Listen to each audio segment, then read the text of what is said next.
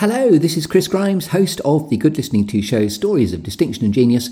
Quick announcement before we get on the open road of today's show. Today is one of the live theatre show versions of the Good Listening To show.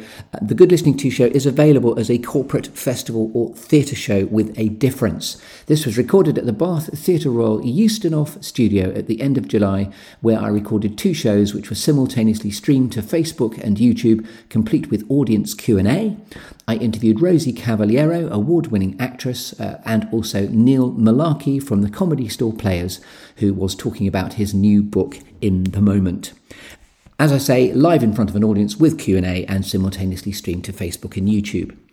If you're a company, events manager or HR director, a fundraiser, a venue owner or a festival organiser, then this is a corporate festival and theatre show with a difference. You can tell the story behind the story of being you, have it streamed to Facebook and YouTube, maybe talk about what you do in front of your clients as your select or chosen audience, and as I say, it's also simultaneously streamed too. Have a look at the various series strands at www.thegoodlisteningtoshow.com, and corporate festival and theatre shows are just one of 5 different ways in which you too can get involved and be my guest. Enjoy today's show. Rosie Cavaliero, live from the Bath Theatre Royal Euston studio. Enjoy.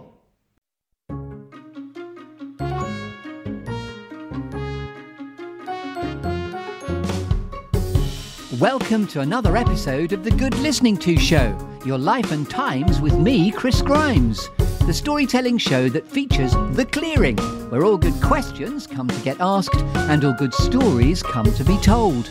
And where all my guests have 2 things in common. They're all creative individuals and all with an interesting story to tell. There are some lovely storytelling metaphors. A clearing, a tree, a juicy storytelling exercise called 5, 4, 3, 2, 1, some alchemy, some gold, a cheeky bit of Shakespeare, and a cake. So it's all to play for. So yes, welcome to The Good Listening To show, your life and times with me, Chris Grimes. Are you sitting comfortably? Then we shall begin.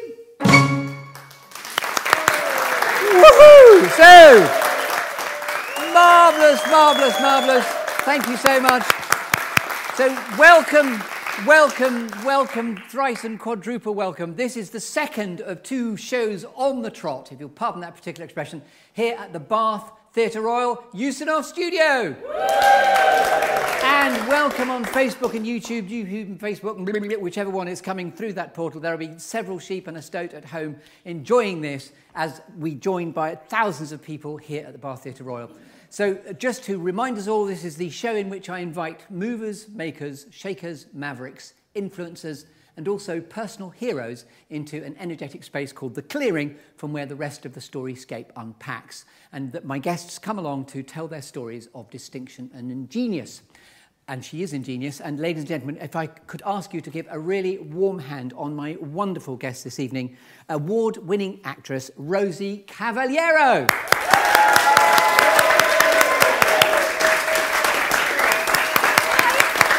Welcome. Lovely. And you are defying the laws of physics by being here, because whilst you're talking to me, you've also gone live this very evening on BBC One with your new series, which is The Power of Parker, please. Yes. You're very welcome, Rosie, and I've charged your water glass. Thank you. You're all good to go. Thank you so much. So, how's morale? When I first spoke to you last week, you said your son had gone on a school trip to Morocco. Yes, he went on a school trip to Morocco and had no mobile phone or any device for 8 days. Had a complete detox. He's 14. And he came back and went, it was great. I loved it. Yeah, we chatted, we played cards, and then he got on his phone out, and of course... it's gone... Yeah, it was back on it immediately. It's like crack, isn't it? But yeah, he had a great time. He had a great time. I was a bit worried because I started watching that show Hijack when he was on the plane. I thought that wasn't a good idea. But yeah, no, he had a fantastic time. But it must be quite a nice school, because obviously most school trips are like Go Ape in Swindon or something, whereas you've gone to Morocco. It's a thing called World Challenge, and they go into schools. He's just at Corsham, the Corsham school. Which is just it's not a private school or anything. Yeah. But yeah, they come in and do these trips and. Very good. Fantastic. So he tuned into the detox, like you, but he's gone straight back into the vortex now. Yeah, back in the vortex, yeah. I thoroughly enjoyed researching you, by the way. I know you know who you are, but you are Rosalind Cecilia Cavaliero. What a name. I know. You were born in Brazil, you lived in Rome for a time, now you're in Corsham. Yeah. So a bit like Go Ape in Swindon. It's still a lovely place to live, obviously, and I'm sure Go Ape is lovely too. Yeah. But I'm gathering it's because we share something in common. Yeah. My father also worked for the British Council. Why did you save that to tell me now? Well, I only found it out earlier on today that that's why you moved all those places. Where was your father? Well, it's not about me. This is your... No, but I love a British council. Well, my dad was a teacher for the British Council and went to live in Uganda with all of us. And between my being 2.5 and 10, I lived in Uganda. How amazing.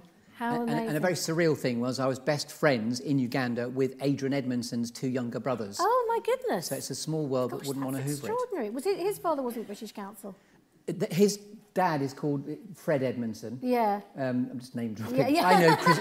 I know Adrian Edmondson's father. Yeah. Yes. Fred Edmondson. Fred and Dorothy Edmondson. Oh, right. And it was Matt and Alistair, just to prove that I'm not making this stuff up. How brilliant. You're in Uganda. How amazing. Oh. Yeah, so that I left when I was 10 after Idi Amin overthrew Milton Obote. Oh, I'm aging myself. It's historical. And where did you end up after? Where did you go after? We went back to... I like to do this. No, you're very good. I like it. We went back to Middlesbrough. I was born in Saltburn near Redcar. Oh, so you went back there? Because I was born in Brazil and we lived in Rome, and previously to that my parents lived in India, and we ended up in Tunbridge Wells. So I always have to go, I'm from Tunbridge Wells, but I was born in Brazil. Tunbridge Wells is a bit like the Raj, isn't it? Well, yes, it is. Yes, exactly. It's very colonial. Yeah, so you've moved around. That's why you're in Rome, I'm assuming. And what was your dad doing? So my dad was I'm a British Council child. He would work for the British Council, basically, and he lived in lots of different countries.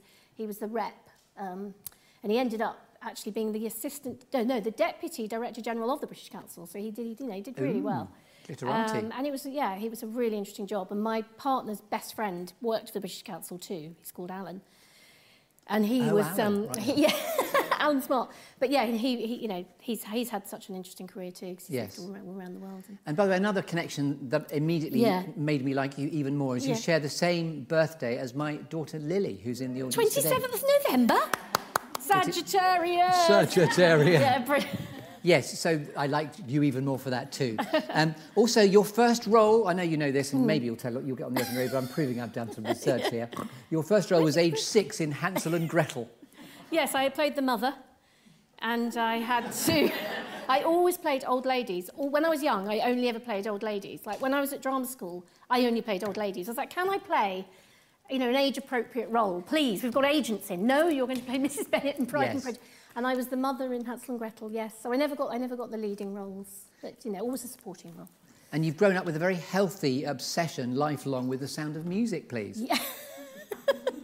Yeah. Where'd you get? Yes, I am obsessed with the sound of music. Yeah. And you're often seen in a nun's outfit. Yeah. No, I once went to one of those sing-alongs, dressed as a nun. Yeah, not Rocky Horror, but sound of music. No, it was just a friend's birthday, and we all went and sang along. Excellent. Yeah, it's quite a strange night, but yeah.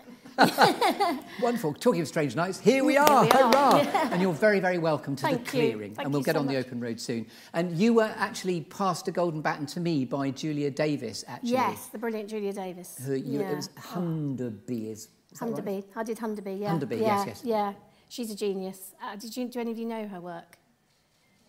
She did Nighty Night, Hunderby. She did a thing called Sally Forever. She did, it was a Human Remains, lots of stuff. Yeah, she's absolutely brilliant, yeah. So Julia rang me up and said, my great friend Chris, I've known him for years, he's wonderful, he's brilliant, he's doing this podcast. Will you do it? And I went, yeah, this was about 6 months ago. I went, yeah, that'll be fine. And then as it's got nearer and nearer to the date, I've got more and more scared. But yeah. But thank you for saying yes immediately, because there was, Well, Julia's got very good taste. Ah, wonderful. Well, you come highly recommended from her too. She raves about you in a really good way. So, do you want to just talk about The Power of Parker, which is happening tonight? So it's for BBC One. It's a comedy. It's called The Power of Parker, and it's written by Sean Gibson and Paul Coleman, who wrote Car Share. And it's very funny. It's set in Stockport. It's set in 1990, so it's like back to that era. So there's loads of 80s music, great costumes, and it's a really, really great role for me. It's just a really juicy, funny, brilliant role. I just love playing it, And and nice to have a sort of lead role, you know, for a change. It's sort of a three-hander. It's sort of three-hander, but it's a brilliant cast. There's sort of Conrad Hill, I don't know if you know Conrad, brilliant actor. He plays Martin Parker. I play his wife. Sean plays his lover. And there's brilliant people like George Costigan in it, and Steve Pemberton, and Sheila Reid, and Judith Barker, loads of brilliant actors. So it was a real dream. I hope you... It's all on iPlayer now if you fancy binging it at some point or watching it. It is very funny. It's very northern, and it's quite nostalgic, and it's warm-hearted, and it's great characters. And set in Stockport. And it's pre-Me Too, you know, it's pre-digital, set in Stockport. So it's the time, you know, no one had phones or the internet. So it's about a guy leading a double life and how, you know, how people could do it more easily then, because of, you know, we didn't have all this technology to make us feel. It's a nightmare running a second family. It really is. But there's so many people. You hear all these stories of people doing it. Yes, extraordinarily. It's extraordinary. Yes. I know. Even nowadays. Yeah, cool. I know. By the way, you were also on the One Show this very Tuesday, yeah. And I got extra excited. I wasn't very good. I was very nervous, and I was sort of babbling, and it wasn't. I didn't feel it went that well, but anyway, doesn't matter. I'm going to go by Neil Malarkey and just go. It doesn't matter. Moving on. You make mistake. Yeah. He was the previous guest this evening. Yeah, just exactly. to give context. Oh, sorry if you didn't see If these him. get broadcast at different times. Yes, of course. Remember, we're doing two on the trot, and we've saved the best till last, if I may say so. Yes.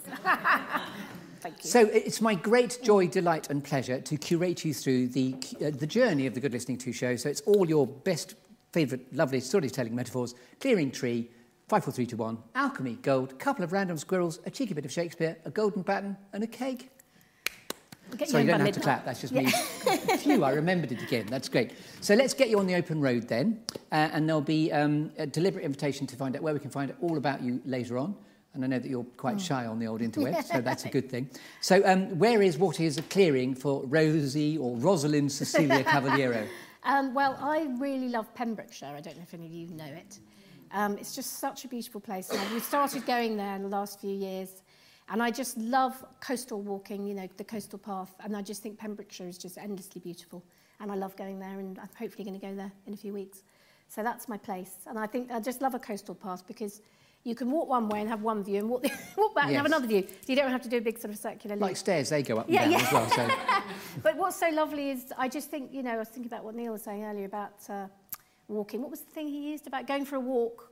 Everything feels better. Walk it out. And I do think, you know, just putting one foot in front of another, if you're feeling a bit down and a bit angsty, it does really help. So that's mine. So is it on the cliff of the Pembrokeshire walk? Just any part. Where we like to go is that sort of bit between St David's and sort of Fishguard, that kind of Mathry and places like that. But I mean, all of it's beautiful. And I love that you say it's where we go. So your happy place is where the with my family. Yeah. And how big is the squad when you're all together? Is it 4 or 3? There's me, my son, and Rob, and then Rob also has a son, Charlie, who's he's 25. So he has come, but he's off living his own life now, so he doesn't come away with us so much. So if I may, I'm going to not interfere, I mean, I'll interrupt, sorry, was what I'm trying to say, and interfere by being a bit too loud. I'm going to arrive with a tree, existentially, to shake your tree to see which storytelling apples fall out. Do you want to hold an apple? How do you like those apples? Yes. And I said to Neil Larkey, don't eat it, because it's a comedy prop. Light, yeah. It is quite good, isn't it? Yeah, I like it. Yes, it's quite Sleeping Beauty-esque. Yeah. So we're going to now do the 5, 4, 3, 2, 1. So you've had 5 minutes to have thought about 4 things that have shaped you, 3 things that inspire you, 2 things that never fail to grab your attention, squirrel, and then the quirky or unusual fact about you, Rosie, that we couldn't know until you tell us. So over to you to interpret the shaking of your canopy as you see fit. Right, so, well, I'd say, obviously, I'm going to start with family, my parents. You know, my dad, I've always talked about British Council. And I grew up in a big family. There were 5 of us. So I would say they shaped me. My parents, definitely. Both my parents were very clever. You know, they were both came from immigrant stock.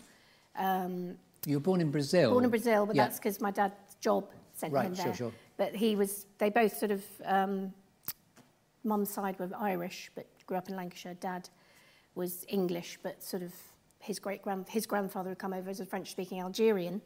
Right. In the 1880s.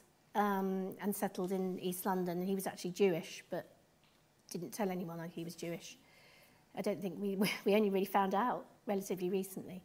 Anyway, so, and then he met someone and had 5 sons, and they all grew up to be very English, and they all fought in World War I and survived, which is incredible. Yeah. Anyway, Did it make your family swim back to a previous faith when you found that out, or no faith, maybe, or human? Well, not really. No, they were all quite sort of C of E. My dad became a Catholic because my mother was a very strict Catholic.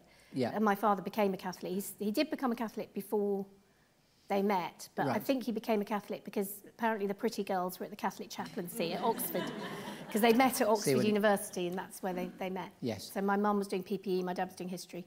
And so they were very interested in culture, my parents. Did you say your mum was doing PPE? Yeah. Is that the stuff for the pandemic, wasn't it? She's ahead of the game. Yeah, philosophy, politics and economics. Of course. And then she was an economics teacher and politics teacher later on. But yes, so growing up with them was very, they were really interested in music and art and books and everything. And so I grew up in a very sort of cultured house. Yes. Have your brothers and sisters gone into my brother's really into the arts, but he doesn't work in the arts. My sister is an artist, but she's also an art therapist. And my other sister is a curator. And then my other sister worked for a charity for a long time, and then she worked for a hospital. Mm-hmm. But they're all very, we're all very interested in it. Mm. And, you were talking about your mum and dad in the past tense. Are they still with us? No, they died. Yeah, my dad died. My mum died 15 years ago, and my dad died 5 years ago. Yeah. Yeah. Okay, so we're into the next thing that shaped you, or any other depth you want to go into? No, just that was... Oh, and then what I was going to say after resulting from that was that...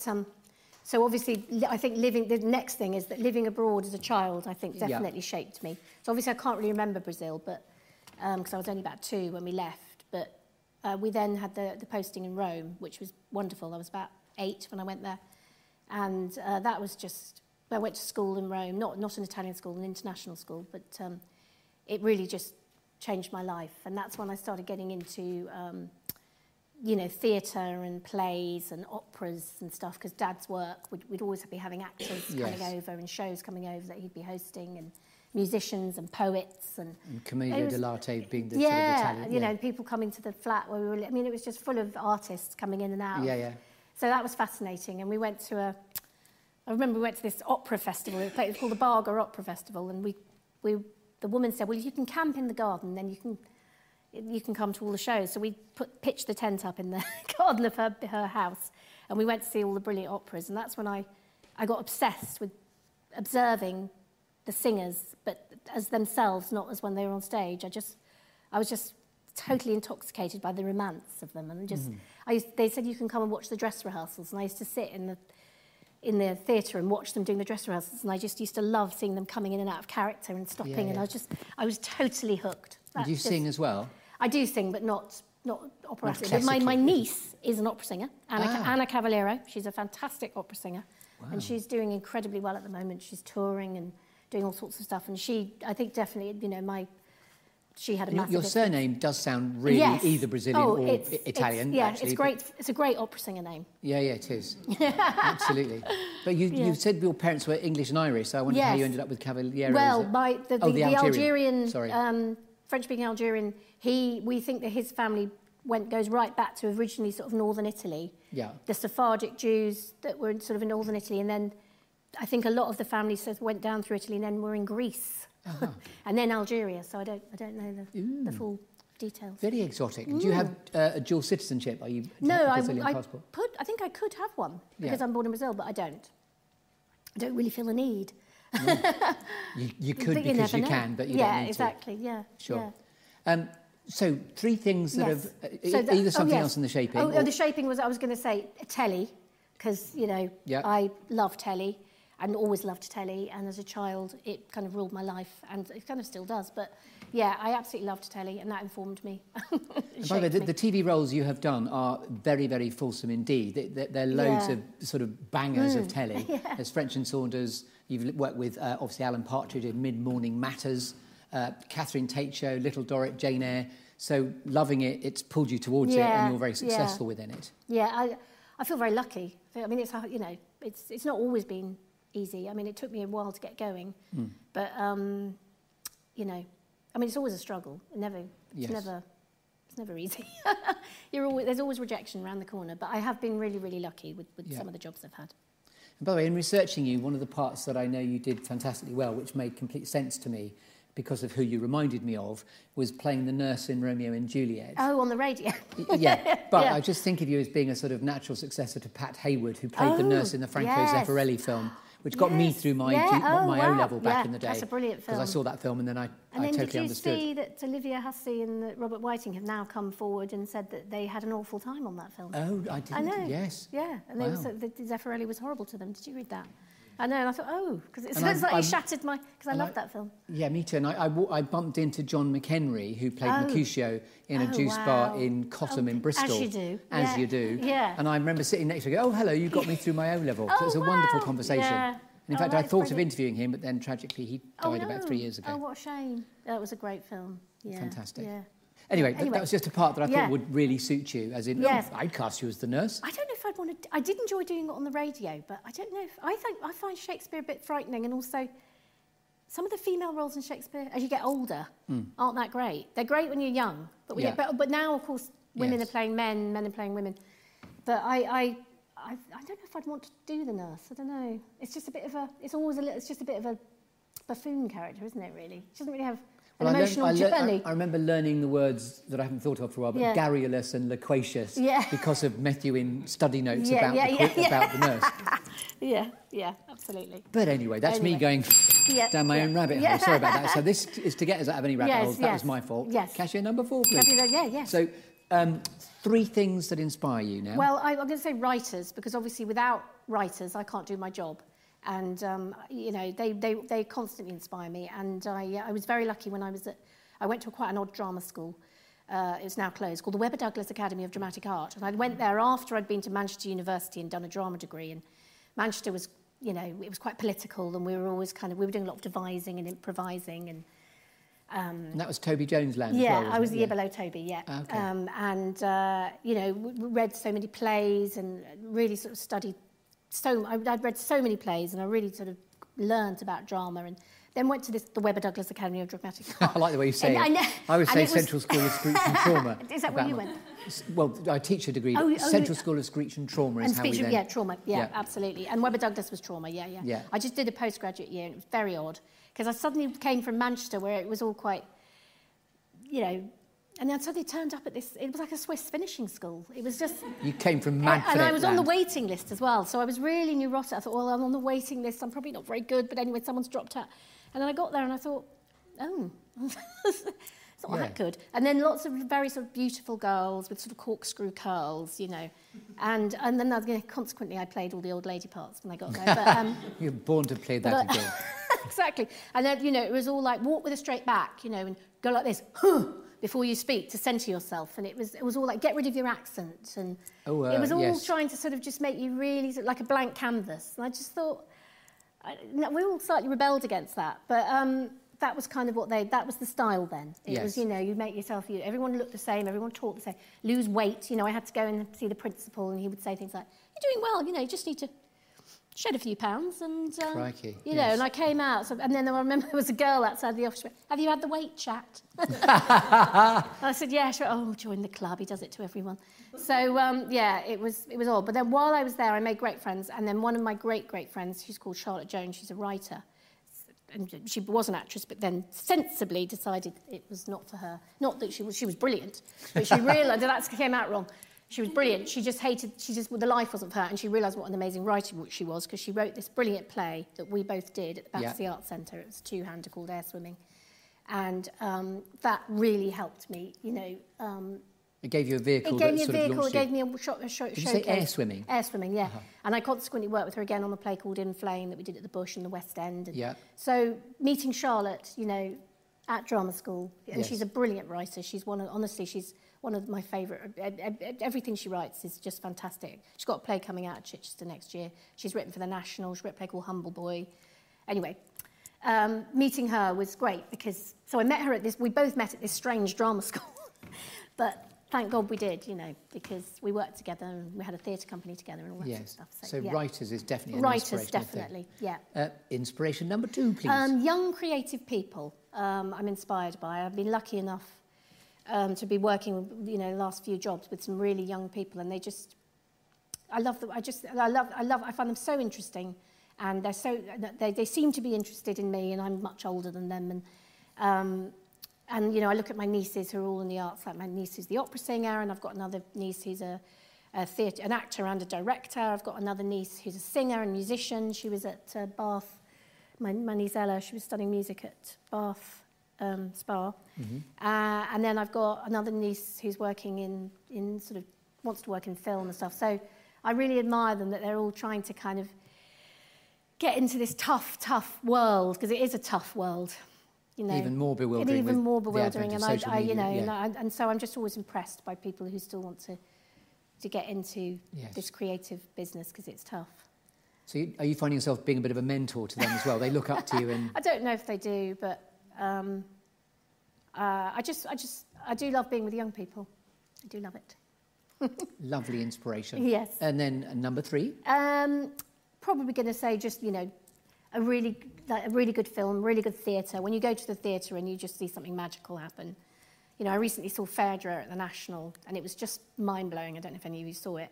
By a director called Simon, is he called Simon Stone? He could Simon be. Stevens. I didn't know that. I don't know. Anyway, brilliant. So things like that you watch and you just go, oh my God, that's what I want. I want to work with him. I want to work in that way. Apparently he takes all the actors down to the pub and listens to the way they speak and how they interact with each other. And then he forms the play. Wow. He was doing Phaedra with Greek tragedy, but they modernised it. And it was really brilliantly done. So she was like a successful woman, but menopausal, and about her sort of getting this infatuation with this young guy, which is the story of Phaedra. But brilliantly done. I really recommend it. It's on NT. You can watch it NT at home. Mm.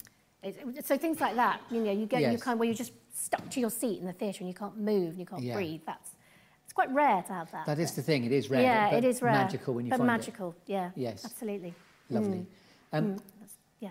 So now is that yes, that's 3. Excellent. Well now it's done. grabs. Excellent value. Now it's time for what are the 2 squirrels that never fail to grab your attention? Oh, there we go. There, it works seamlessly. Have a squirrel, madam. Squirrel. So what are your monsters scratching? What are your... Sorry? I was going to say, let's borrow from the film Up, which is I love squirrels. Up. Love Up. So, I watched it many times with my son. You know, when Yeah. you watch the endless films you have to watch. But it's a great film. It's a real classic. Bookshops. I love a bookshop. I think, you know, I grew up, my dad, you know, in a house full of books. And when my dad died, he had so many books in the house. And I remember thinking, oh, God, what are we going to do with all these books, you know? But actually, when I suddenly realised I really missed those books, I did keep quite a few. My sister was brilliant. She was very sort of ruthless at kind of going, no, we're not going to just give them all away. But I do love books. I love the look of books. I love flicking through books. So I love a bookshop. I love any bookshop, big bookshop, independent bookshop. Love Persephone Bookshop in Bath. Love it. Because I love mid-century fiction by female writers, so that's kind of my Persephone books is heaven. Was your dad collecting something specific, or was it just he had so many plethora? books. Yeah, he had so many books. Different things, yes. And the other one is butterflies, because my dad was obsessed with butterflies as a child. It was terrible. He'd catch them, torture them, and then pin them on the wall and frame them. But anyway, he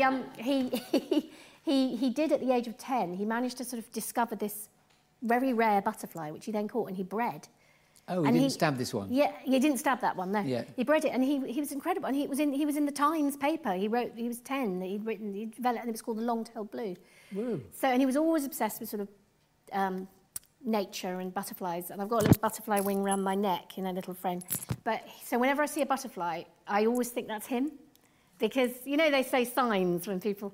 And we were celebrating, I think it was my parents... It was something to do with Dad's anniversary of him dying, and my sister was staying, and this little butterfly flew and sat on my arm, honestly, for ages. It was weird. You know, normally they just fly off. It just sat there, and it followed us, and then it followed us into the room where my sister was asleep, and we just said, that's Dad. Dad's there. Yeah. So now whenever I see them, I go, that's Dad. That's lovely. And in animal medicine, a butterfly, I think, is transformation. So yes, how brilliant. That's interesting. I'm taking that, yeah. Have it. I'm having it. Yeah. I love it. Yeah. Wonderful squirrels, if I may say so. Yeah, thank you. Lovely. Thank you very much. And I love the fact that your father wasn't all about carnage of butterflies. No, it was a lot about it. I've still got some of his stabbed butterflies in the bed. Yeah. They're not going anywhere until you decide to get rid of them. No. Okay, so now we're on to a quirky or unusual fact about you, Rosalind Cecilia. I do love your full name, by the way. Yes, I know. It's such a ridiculously overly dramatic name, isn't it? I've got my sister's Mary Louise. My other sister's Anna Maria. My brother's Rowan, I like that. I'm Rosalind Cecilia, and my sister's Juliana Claire. I mean, but we've all been shortened. Louisa, Mia, Rowan, Rosie, Julie. I mean, anyway, that's beside the point. Yes, so this is my special quirky fact. I can do a baby crying, okay?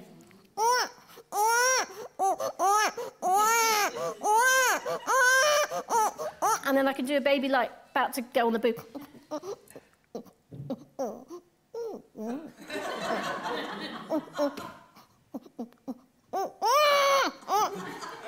Anyway, like that. Outstanding.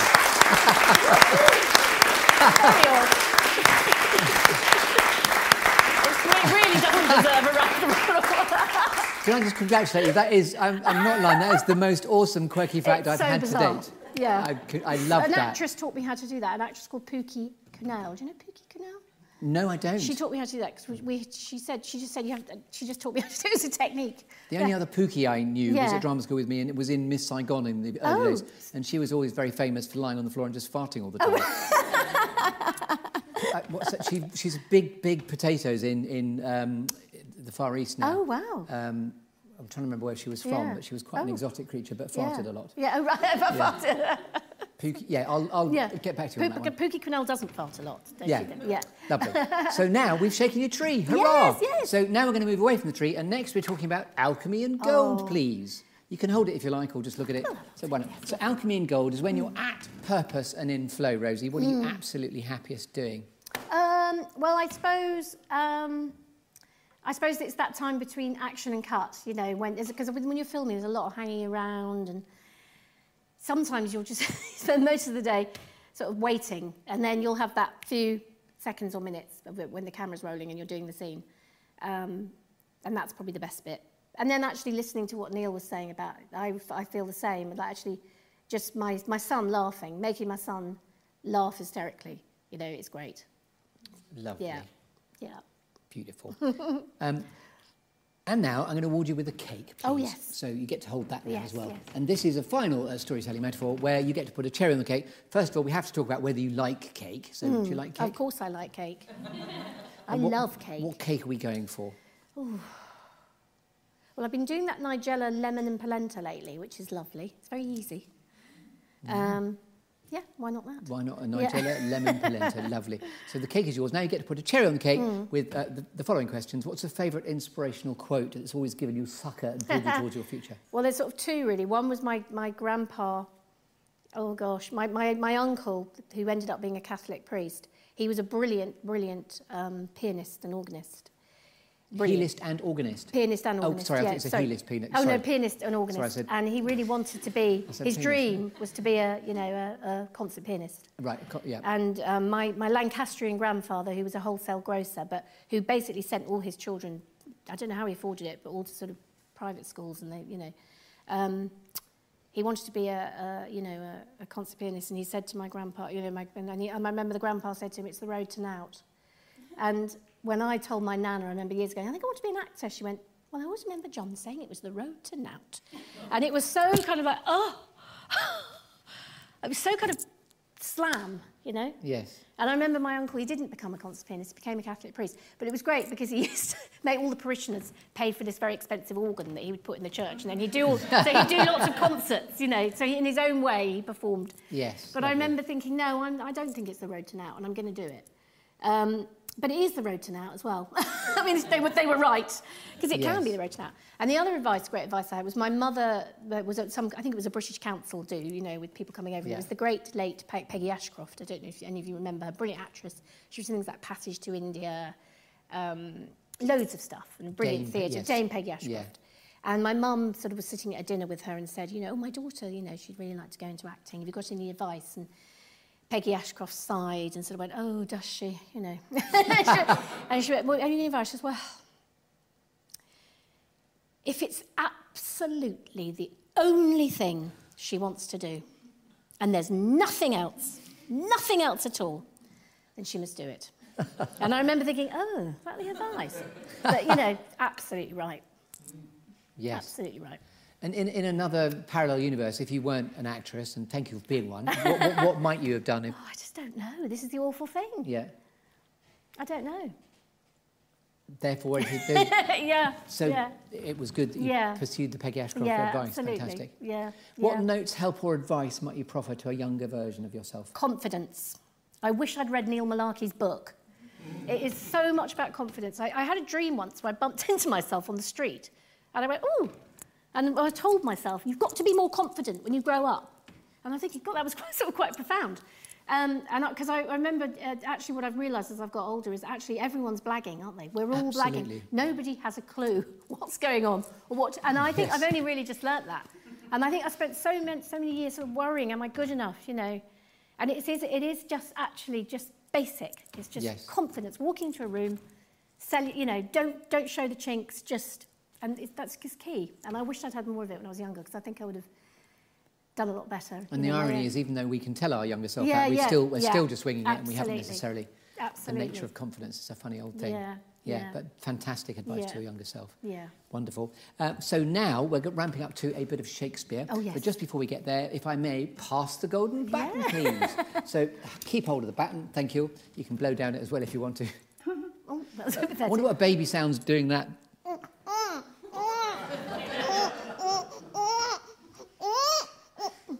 It sounded the same. Yeah, it sounded the same. There's no difference. No, that was great. Thank you for doing it. So, pass the golden baton, please, is to keep the golden thread of the storytelling going in this construct and idea. Who would you most like to pass the golden baton on to? Oh, well, my great friend Ed Woodall, who was at Manchester University as well with me, and he did English, not drama, but we did plays. And then he went off to study with Jacques Lecoq in Paris, with Toby Jones, actually.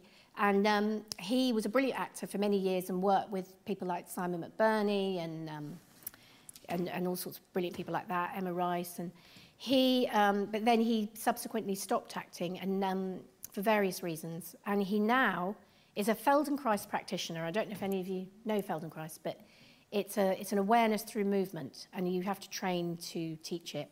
And in the pandemic, he set it up on sort of Zoom and did Zoom classes. And it's really, really helped me in so many ways. He doesn't like to use the word pain, but it's helped me with a lot of my back pain and it's a very simple exercise, and it's through small movements. So it's not about stretching or getting out of breath. Or can't really explain it. Ed explains it brilliantly. And I just think he'd be a fantastic person, because he's such a sort of varied life, and this what he does now, you know, is interesting. And his surname is Woodall. Ed Woodall. Yeah, yes, I've definitely heard of him. Yeah, and I think he could be one of those distant Facebook friends. You probably might have met him through work and through mutual friends. Yes. Yeah. Wonderful. Thank you for that. Cool. Very generous, and be a delight to talk to him. So now, inspired by Shakespeare and all the world has stated all the better women players. Legacy now. How, when all is said and done, Rosie, would you most like to be remembered? I don't really mind. Just someone who is a good mate, and you're someone you could talk to. That's kind of it, really. Lovely. Thank you so much. Ladies and gentlemen, this has been Rosie. Yes. Shakespeare quote. Oh, yes. An extra bonus chaser, you've come up with an actual Shakespeare quote. Oh, I thought we had to do a Shakespeare quote. No, that's great. Please do. Oh, no, I just thought we had to. Speak the speech, I pray you, as I have pronounced it to you, trippingly on the tongue. And you can even do that slower if you like. Yes. Well, that. But you're not going to do it like that, are you? Not going to do it like that, are you? Yeah, that one, because it's just the best note to an actor, you know. Speak the speech, I pray you, as I have pronounced it to you, trippingly on the tongue. And that's the Player King from Hamlet. It's to Rosencrantz and Guildenstern before they do the play. Yeah. Lovely. It's a great quote. And thank you for putting that in as a bonus. Oh, yeah, chaser. I thought that's what we had to do. No. In my homework. So, I know you're a bit internet shy, but where can we find out? I mean, obviously, we can definitely go and watch The Power of Parker, which is on tonight. Yes, that's on the iPlayer, and I don't really have much information on them. Which is quite good. I came off Facebook because I just get really angsty when a show's coming out. I think, I don't want to read negative things. So you are affected by reviews in that way, are you? Not really, but sometimes I once was in a show and then someone started going on, I'll put a post on and then everyone, and I want to go, hello, I was in that, and then sort of stop. Yes. They don't, and then I think they forget halfway through there might be people who are People with feelings. Yeah, Yes. I am quite sensitive. I think Yes. all actors are very sensitive. All artists are sensitive, aren't they? It's just, you know, I it's the think way so. it is. Yes. Yeah. Thank you for that as well. So nothing specific to talk about in terms of the internet. So now, as this has been your moment in the sunshine, before we go into a bit of Q&A, Yes. is there anything else you'd like to say? No, I don't think so. I like that. If that's enough. Drop the I think mic. I've got all my Good questions. night. So, ladies and gentlemen, now we're going to ask questions of Rosie if you'd like to. So what questions, and by the way, if you ask what questions do you have you noticed that makes you think a bit harder than any questions? You go, no, yes. So rather than getting a binary response, listen to the impact of what questions do you have? Now you're working hard. Who's got a question? Yes, thank you. Hi.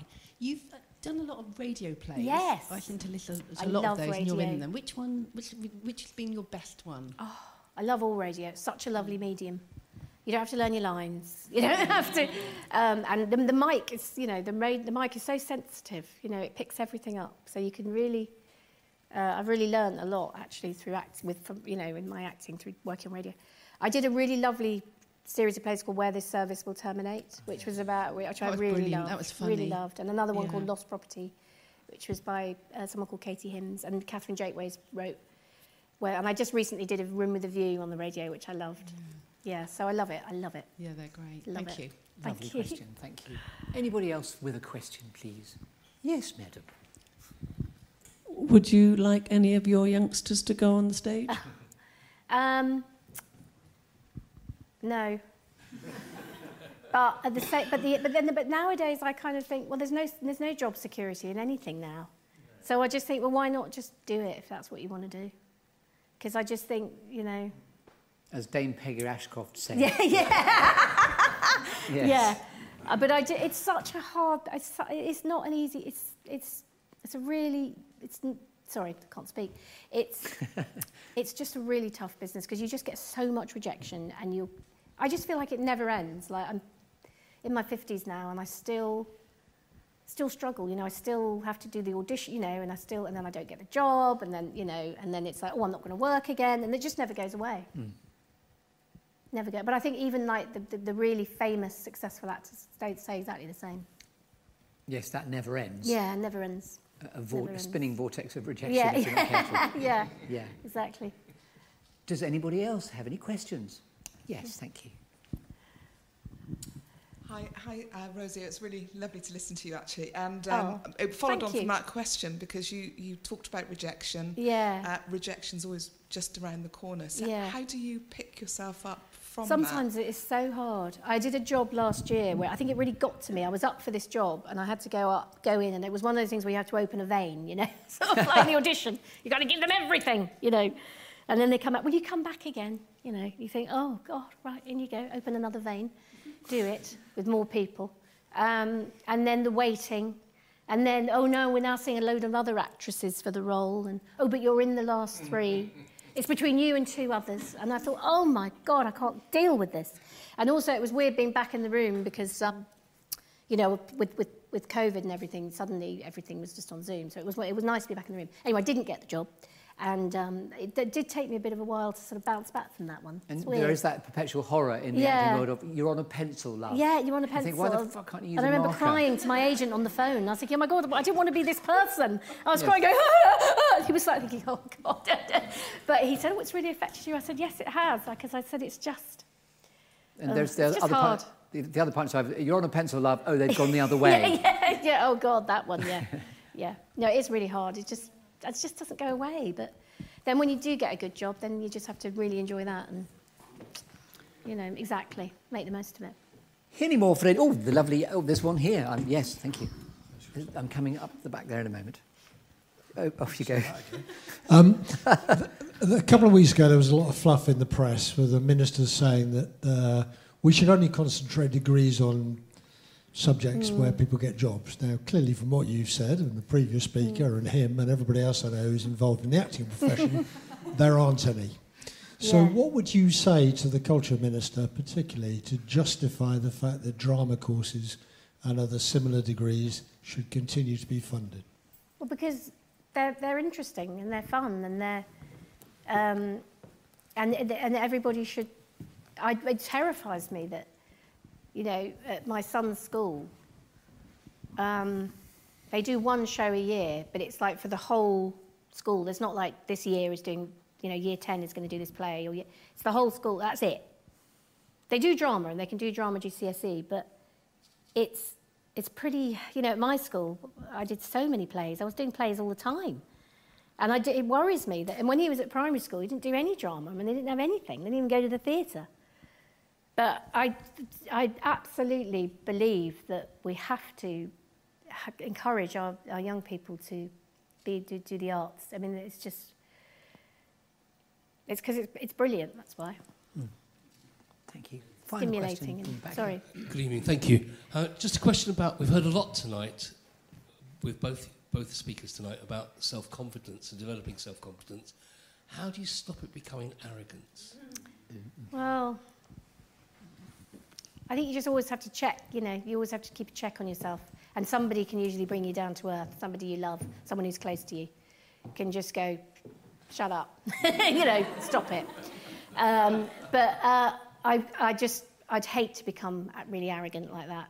Those sort of actors, there aren't many of them, are there, Chris? No, most people are totally reasonable, lovely human beings. But there's always 1% that's a dick. But they're very, very rare. They're very rare. Yes. They are very rare. So, I can't bear arrogant actors. There aren't many of them, though. Wonderful. So thank you very much. And also thank you very much indeed for tuning in on Facebook and YouTube as well. Thank you for being there, and you've been absolutely lovely. Just a quick announcement. I'll just flick through and show you. Squirrels! We love squirrels. There they are. There's always squirrels. The website for the show is thegoodlistening2show.com. If you'd like to be my guest too, then do have a look at the various series strands as to how you can do that. There's even a series strand within the programme which is called Legacy Life Reflections, where you can gift the construct of this, where I'll interview someone near, dear or close to you to record their story for posterity. So if that is one of the series strands as an example, you can have a look at. So have a look at the Good Listening To show. But sincerely, thank you to my wonderful, gorgeous guest, Rosie Cavaliero.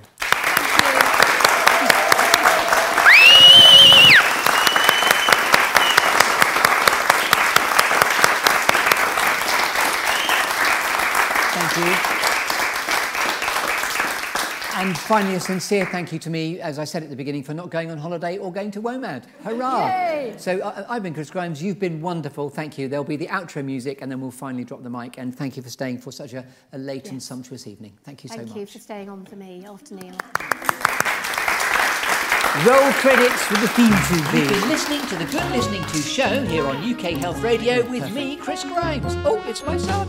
If you've enjoyed the show, then please do tune in next week to listen to more stories from the clearing. If you'd like to connect with me on LinkedIn, then please do so. There's also a dedicated Facebook group for the show too. You can contact me about the programme, or if you'd be interested in experiencing some personal impact coaching with me, care of my Level Up Your Impact programme, that's chris@secondcurve.uk. On Twitter and Instagram, it's @ThatChrisGrimes. So until next time, from me, Chris Grimes, from UK Health Radio, and from Stan, To your good health.